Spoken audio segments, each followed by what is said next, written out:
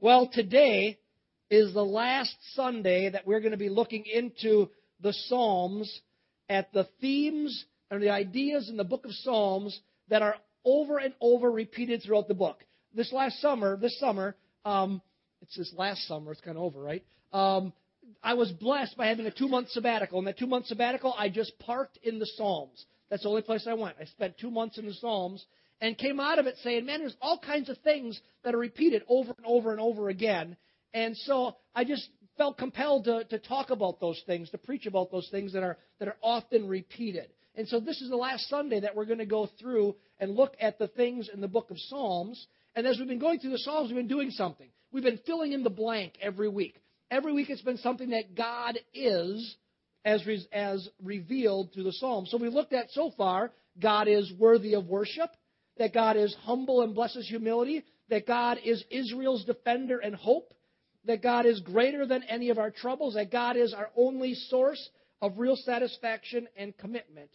And today we're going to fill in the blank for the last time, and I think that as you get this one today, maybe I don't know if I've saved the best for last, but it's one that I really believe that if you grasp it, it changes everything about your view of God and your relationship with God. Matter of fact, it's one that I think a lot of people really misunderstand, especially people who have been churched for a very long time. And so this isn't just for new people. This is for all of us. And so the God is for today is this. God is for you. I'm going to explain that. God is for you, meaning God is for you, that God's not against you, that God is on your side, that God wants the best for you. And remember, His idea of best might not be your idea of best, but God wants the best for you, that God is always looking to help and to bless you in the best possible way, and He's the one who understands what the best possible way is. And what I found is this idea is foreign to some of us. That we think oftentimes just the opposite. We think God somehow, even though we say He loves us and we say, oh, for God so loved the world, He gave His only Son, but somehow we think God is against us, even that God could be mad at us. And He's just looking to mess with us if we mess up at all. That somehow He's looking to say, if you mess up at all, here I am to come down on you. And here's what I've learned about life. We all mess up all the time. And if you live in that kind of an idea of God, it's not very pleasurable. Now, you'd say, well, no one thinks that way. That's not true. Just this week, I had a conversation. Interesting, I was already pretty much done preparing this message, and I had a conversation with a person. And this person, just generically saying, so you can get an idea of what kind of person was saying this, this person's been a Christian for many years. Matter of fact, many more years than I've been a Christian. This person, if I decide to describe their personality, is loving and kind and helpful and always smiling and just seems to kind of be bubbling over with Jesus when you're around them. And this person, when you talk to them, they're always talking about the goodness of God. They're always talking about how God is wonderful and God is there and seem to talk about that to everybody. Doesn't seem where I've ever seen them in church, outside church. I've seen them talk openly, regularly, just about the goodness of God. But when we talked, they said that they saw God as judgmental, as harsh, and that He was just generally looking for a reason to bring pain into their lives. And I was just totally shocked by what I heard. And you said that sounded a little extreme, but we kind of sometimes have the same thought, because the reality is when I talk to people express this kind of thought to me all the time. When they're going through difficulty, they express this, that somehow God is mean and He's doing these things to them. They don't believe that God is for them. But I want you to know today that the Psalms paint a different picture than that. That the psalmist reveals God as good and God as loving and God as forgiving, a God who is on our side, and He always wants the best for us. And this idea is spread throughout the entire book of Psalms. But for today, what I want to do is I just want to look at one verse from one psalm, because it just expresses it so beautifully. So open your Bibles to Psalm 86, verse 5. And we're just going to look at one verse today to get the idea of where we're going. Psalm 86, verse 5. Give you a moment to get there. It ought to open right up to Psalms by now. Psalm 86, verse 5 says this, "For you, Lord, are good, and you're ready to forgive, and abundant in loving kindness to all who call upon you. For you, Lord, are good and ready to forgive, and abundant in loving kindness to all who call upon you." Look at that description. This is the psalmist. It says a psalm of David, describing the God that he knows. God is good. God is ready to forgive. God is abundant in loving kindness. And he says all these things he is towards those, to all, he said, of those who call upon him. Does it say he's that way to some of those who call upon him? Is that what it says there? No. It says he's that way to all who call upon him. That's a picture of a God who is for you, who wants the best for you, who is not out to get you. So what I want to do today is I want to break down this verse and show you how it shows how God is for you. What that means for God to be for you. So the first thing it says is this. It says God is what? God is good. You know, what's that mean? Does that mean that God does all his homework, he cleans his room when you tell him, and he eats all his vegetables at supper? You know, that's how we often describe good. You know, they do what they're told. You know, so you clean your room, your kid cleans their room, or they do their homework, or they eat their vegetables. You know, isn't that really how we describe good a lot of times? Well, that's not what it's talking about here. God being good is a description here of his nature.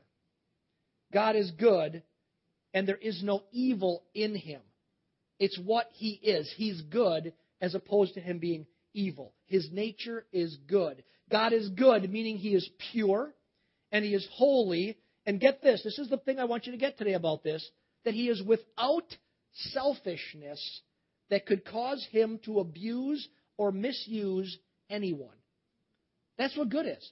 God is, his nature is good, so he's without a fallen quality of character that would be self-centered, that it could ever cause him to act towards you in an abusive or a misusing kind of way.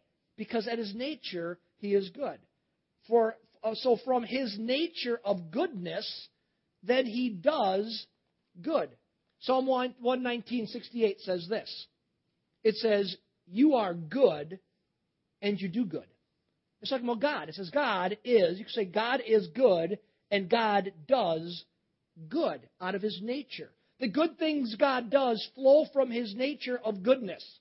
And because that is his nature, only good can come from God, never evil. God doesn't wake up one day in heaven having had a bad night because it thundered too much, or like me, his dog is now keeping him awake at night because the one he slept with for the last 7 years moved to college, and now he decides to jump in bed with me. God doesn't wake up crabby in the morning and say, you know what, I'm kind of in a bad mood. I'm kind of cross today, so I just think I'm going to make it miserable for some of those people at Portview Church. God doesn't do that. Friends, this is so important for you to remember because bad things do happen to good people. They do. Bad things happen, and often the mistake people make is to attribute those bad things to God. So when something tragic happens, there's a loss in your life, there's a death, the death of a spouse, or the incredible tragedy, the death of a child, or the loss of a job. And this is what I hear Christian people say. And it's the heart that of a person who spoke to me earlier in the week and says, God somehow ought to get me. They say, why did God do that to me? Why? What? It's an act of God. No, it's not. God didn't do it. He is good, and he does good. He does not do evil. Experiencing things that are not good are not the result of God's activity. They're a result of sin in a corrupted world. That's what the evil of this world, where it stems from. Those things that you experience that are not good, they are the result of sin in a corrupted world. God made the world perfect and good, But mankind chose to do what? Mankind chose to reject God's way and follow Satan's way. That's the story of the Garden of Eden. And God said, you know what? If they want to do that and they want to sin, that's what's going to happen to them. They're going to die. And death and evil would reign on earth as a result. And it has, and it does. Evil is Satan's influence in our world. It's not God's influence in our world. So the bad and the evil in life are not tied to God, just the opposite. They are tied to sin and the devil. God is good, and He only does good toward you. That's who God is. That's God being for you. Now, sometimes the way He does good towards you is in the form of discipline. And sometimes the way He does good for you is to say no when you say, please, God, I want. And He goes, I'm going to do good to you. If I give you that, that's not good for you. So we know this. God, in all of His infinite wisdom, He does good towards us in ways that are actually, honestly good for us. And friends, that's God being for you. So God is for you because He is good. But Psalm 86 doesn't stop there.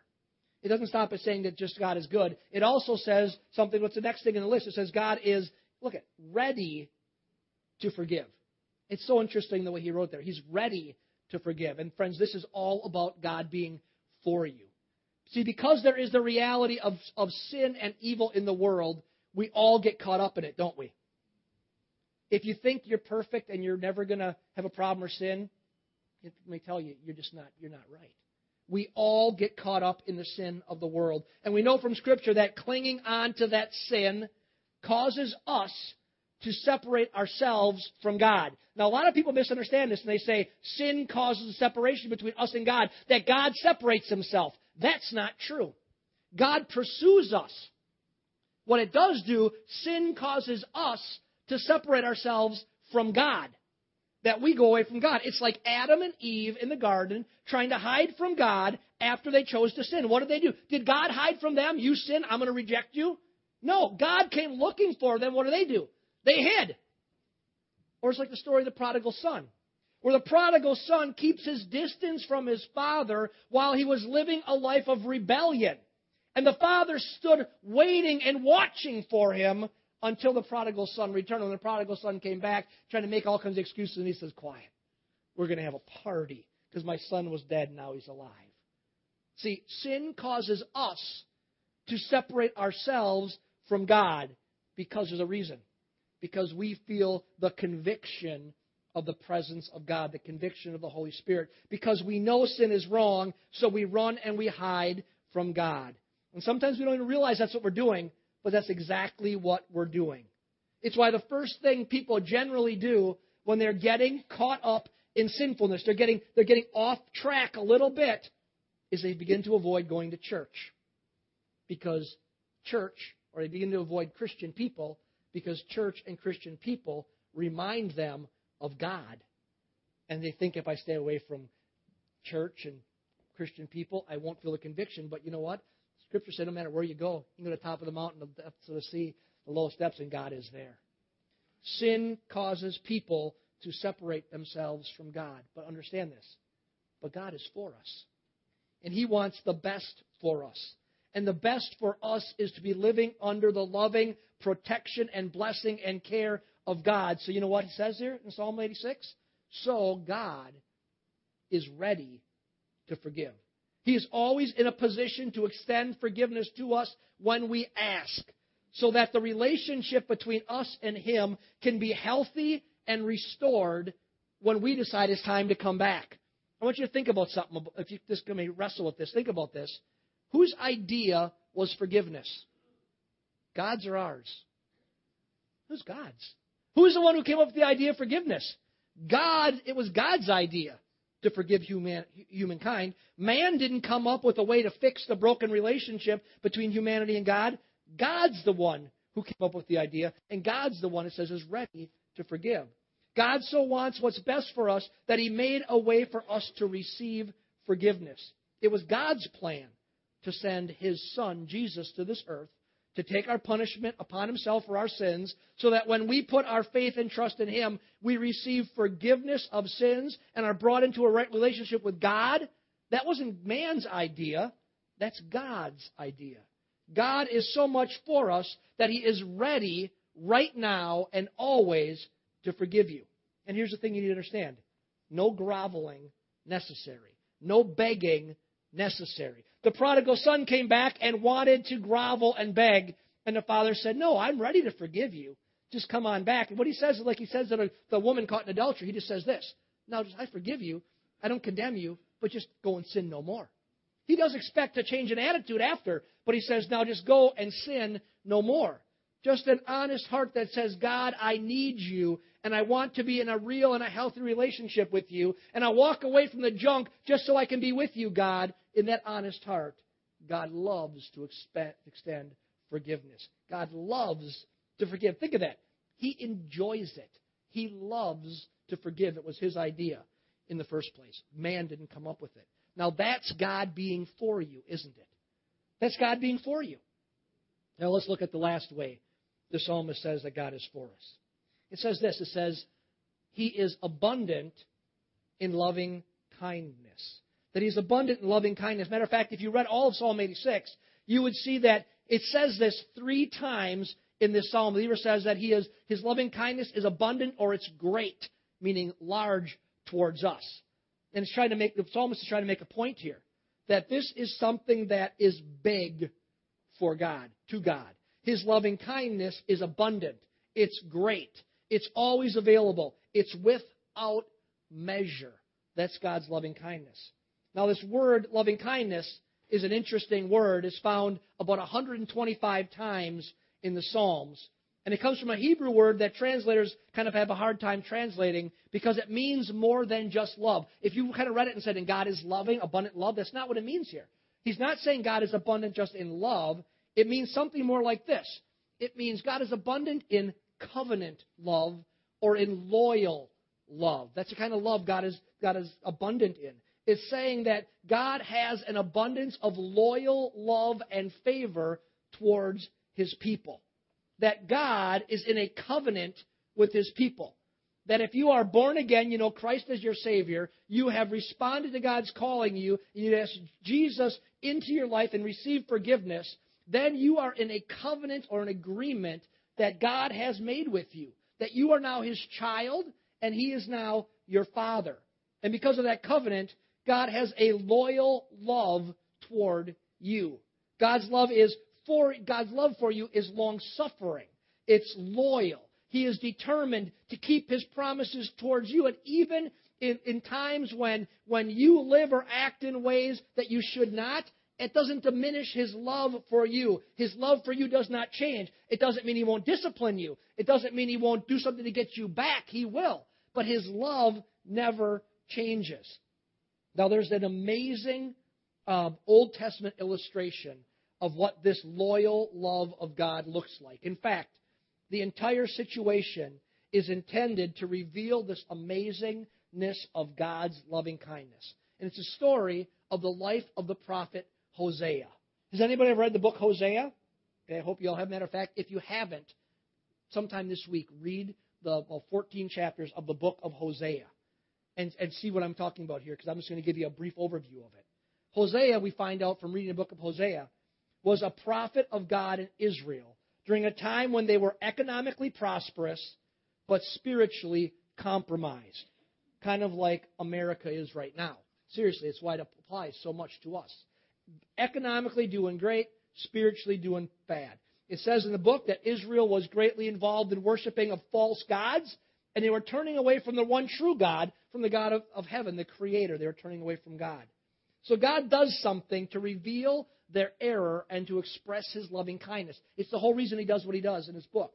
He tells the prophet Hosea to do something that people have tried to explain away. They try to say it's an allegory. It couldn't be. God would never ask somebody to do this. But the Bible is the Bible, and it says this is what God did. It says that he tells the prophet Hosea to marry a prostitute named Gomer. He says, go marry this lady who's a prostitute as a way of showing the Hebrew people that they were prostituting themselves by loving other gods. So he's saying, you be a representative of me, and you go love a prostitute and show the nation that that's what it's like being married to you, Israel. God's marriage to Israel. He's saying, you're prostituting yourself with other gods. Then after they get married, he finds her, they marry, they have 3 children, and then she runs away and she goes back into prostitution, leaving him heartbroken. He's trying to love her, brings her out of prostitution, and she goes back into her wayward ways, and God speaks to him again, and he says, now you go search for her, and you bring her back again as your wife. And he goes and searches for her, and he brings her back again as his wife. And he finds her as basically as a sex slave, and he buys her back and makes her his wife again. And the point that God was making, the whole reason God was trying to make this huge illustration to Israel, he's trying to say, listen, you're erring, yes, but my love towards you is loyal. I'm never going to reject you. The point he was making is that the kind of love God has for his people is this loyal covenant love. Even if they walk away, he pursues them and welcomes them back if they'll turn back to him. That's God's loving kindness. That's the kind of love God has towards the people that he's in a covenant with. That's the kind of loyal love God has for those who are in a relationship with him. He pursues the wayward, and he loves us even when we err. And that needs to give some hope for some of you, because some of you have family members who have come to the Lord, and they are wayward. God pursues the wayward in order to get them to come back. And God pursues us when we're wayward. And he calls us to repent and to return. Friends, that is God being for you. So God is for us, church. Psalm 86 says, God's loving kindness and forgiveness and goodness are available to, what's it say in the beginning we said it? To all who call upon him. He makes himself available, but we need to call out to him and return to him. And that's the kind of way that God is for us. Now, just maybe you're here today.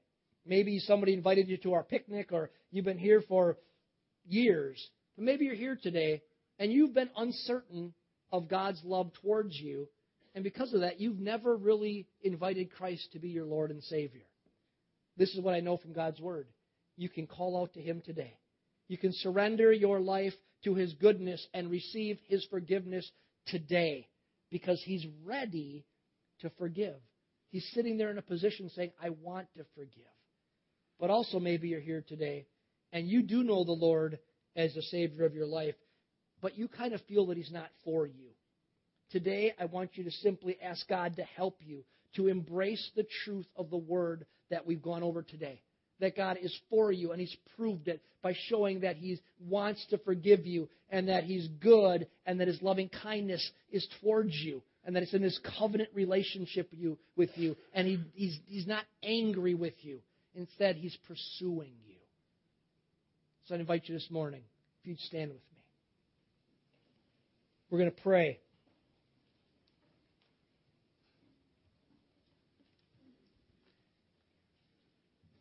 And if you're here today, let's just look to the Lord. Let's just have a moment with our heads bowed and our eyes closed. You look to the Lord today. And you say, Pastor Mark, I'm one of those ones that, if I'm really honest, I've asked Christ into my life, but I don't feel he's for me. I kind of have this idea, maybe you had a father figure in your life or an authority figure in your life, and that authority figure was mean and overbearing and always looking to criticize you. Let me assure you today, that's not the God of the Bible. God is for you. And right now, I want you to open up your hearts and allow the love of God to flood in and begin to heal you on the inside. Allow the love of God to begin to show you how great he is and how much he's for you today. Maybe you're here. You say, Pastor Mark, I've never asked Jesus into my heart.